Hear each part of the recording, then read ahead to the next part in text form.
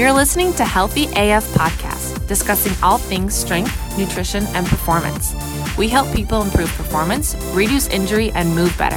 And now, here are your hosts, Dave Howington and Corey Lehman. Welcome to Healthy AF. Corey here, continuing our series on what are you training for, where we are discussing the different qualities that you can train for in the weight room. And just to recap those, we so far have talked about hypertrophy. Dave hit on that the other week.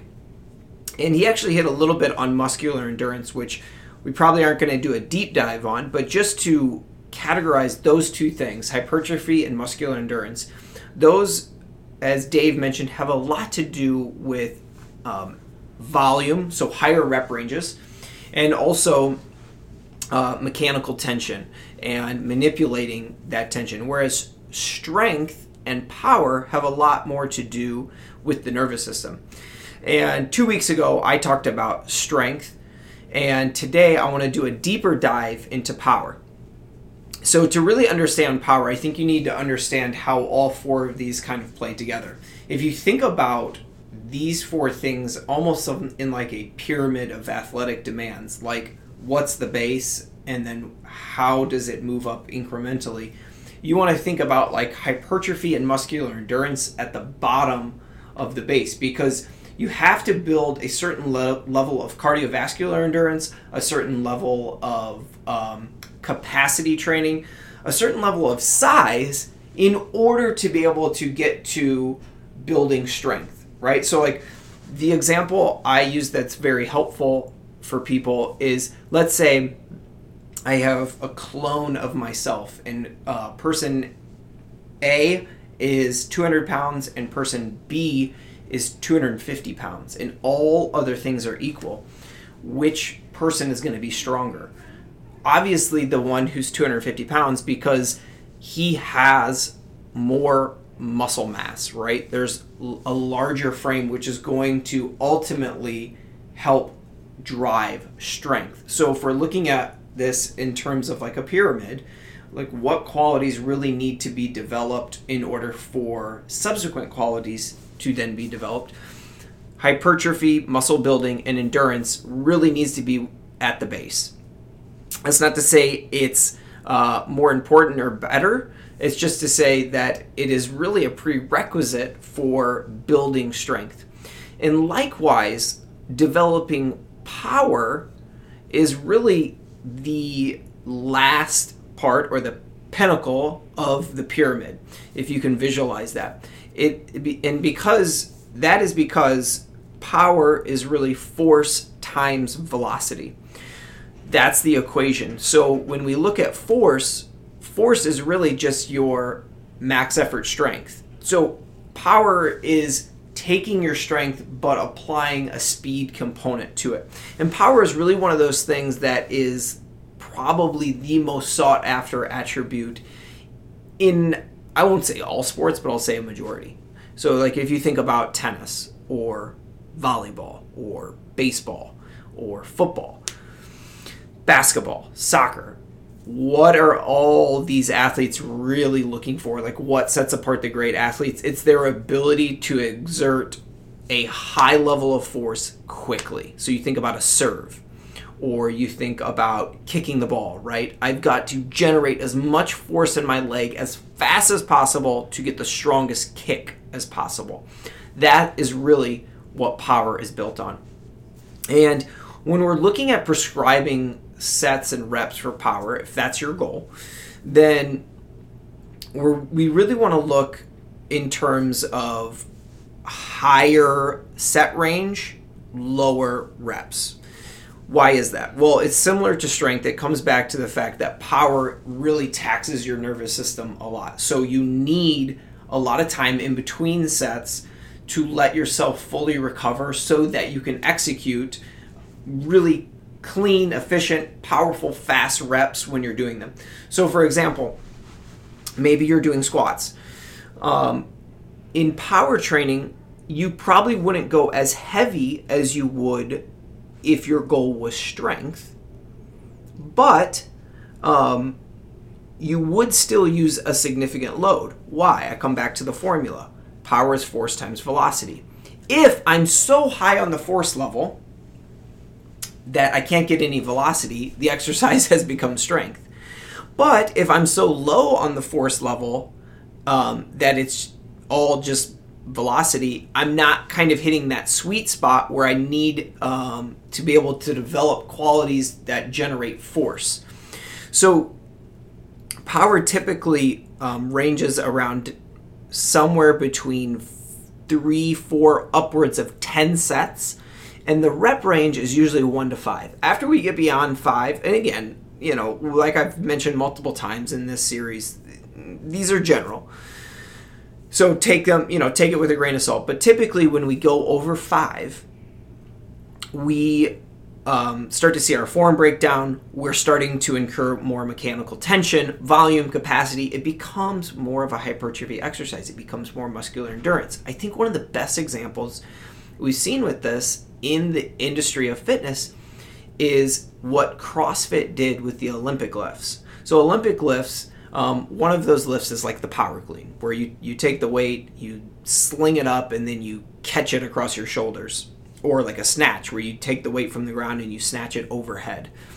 And traditionally, Olympic lifting is a power sport. You're using a heavy load, but you've got to move it fast. Like, you got to move a weight fast if you're going to get 300 pounds over your head. You can't do it slow. So what CrossFit did when they broke onto the scene is they started using these Olympic lifts, and they were doing hang cleans and snatches for 15, 20, 25, 30 reps. And people are like, whoa, you can't use power cleans for 30 reps. That's horrible. Like, your form's going to break down. You're going to get hurt, et cetera, et cetera. And the thing is, to pull you all the way back to a podcast I had before, there's no bad way to do an exercise. There's no wrong way to do your set and rep scheme. It really comes down to, is your body prepared for it? And is it in alignment with your goal? So it's not wrong to do 30 power cleans. You just have to understand, at that point, you're not really training for power as your primary goal. You're training for endurance as your primary goal. And so that's so important to realize, because then we don't necessarily have to box certain exercises into, well, this is a power exercise and this isn't. Like, another great example would be box jumps.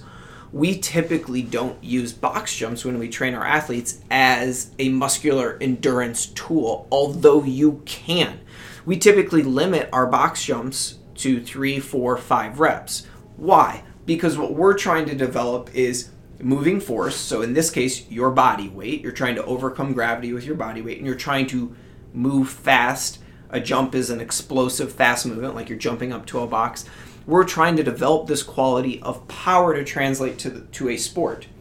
Now, let's say I did want to use box jumps to build muscular endurance. Let's say maybe I have a volleyball player who needs to be able to jump when they're fatigued. Well, maybe I throw in a certain type of plyometric routine for the last 10 minutes of their workout, and I understand that that's okay because my goal has shifted to muscular endurance. I'm not really trying to develop power, because again, as soon as we get into the higher rep range, we've now crossed over to a different goal. And, in summary, to kind of wrap up that concept, that is because power, along with strength, has much more to do with what's going on in your nervous system. Your nervous system needs to be fresh, and it needs adequate rest to be able to help produce the highest amount of force and velocity possible. So to kind of recap sets and reps, somewhere between 3 to 10 sets. Reps are going to be mostly 1 to 5. Probably your sweet spot is that 2 to 3, 4 rep range, depending on your goal.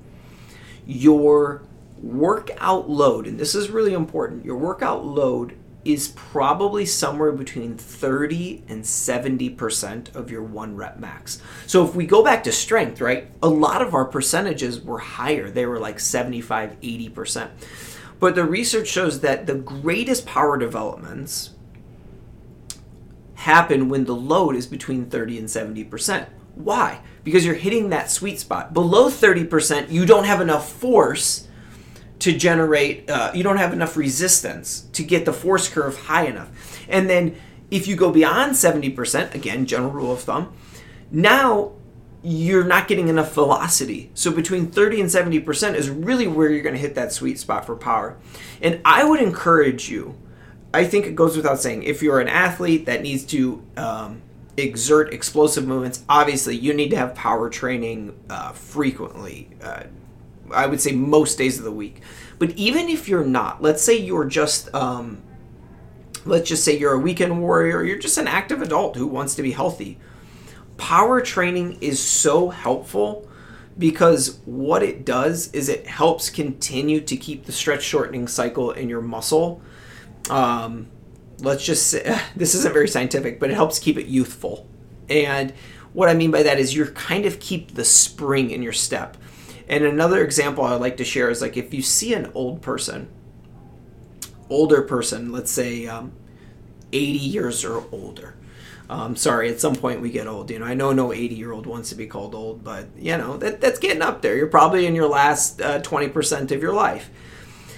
I know we've all seen it before, but it's sort of like this old person shuffle where an older person is moving along. They're not really lifting their feet. They're sort of shuffling along. And that has a big part of that has to do with the fact that they've lost a lot of the elastic properties in their muscle tissue or the stretch shortening cycle.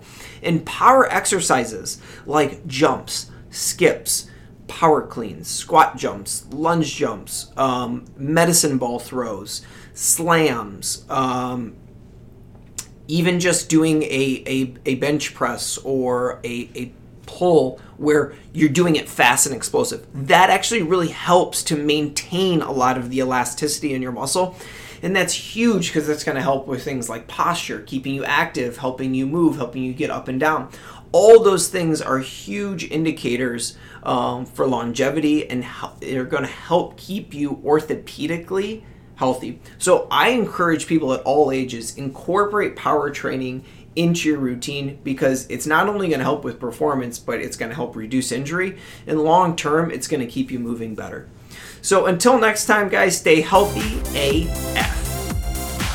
Thanks so much for listening to this episode of the Healthy AF podcast, where we help athletes and adults move, perform, and live better. If you're not subscribed already, be sure to go ahead and click that button right now. And if you found value in this episode, we'd love if you would do us a quick favor and rate and review the podcast. We'll see you on the next show.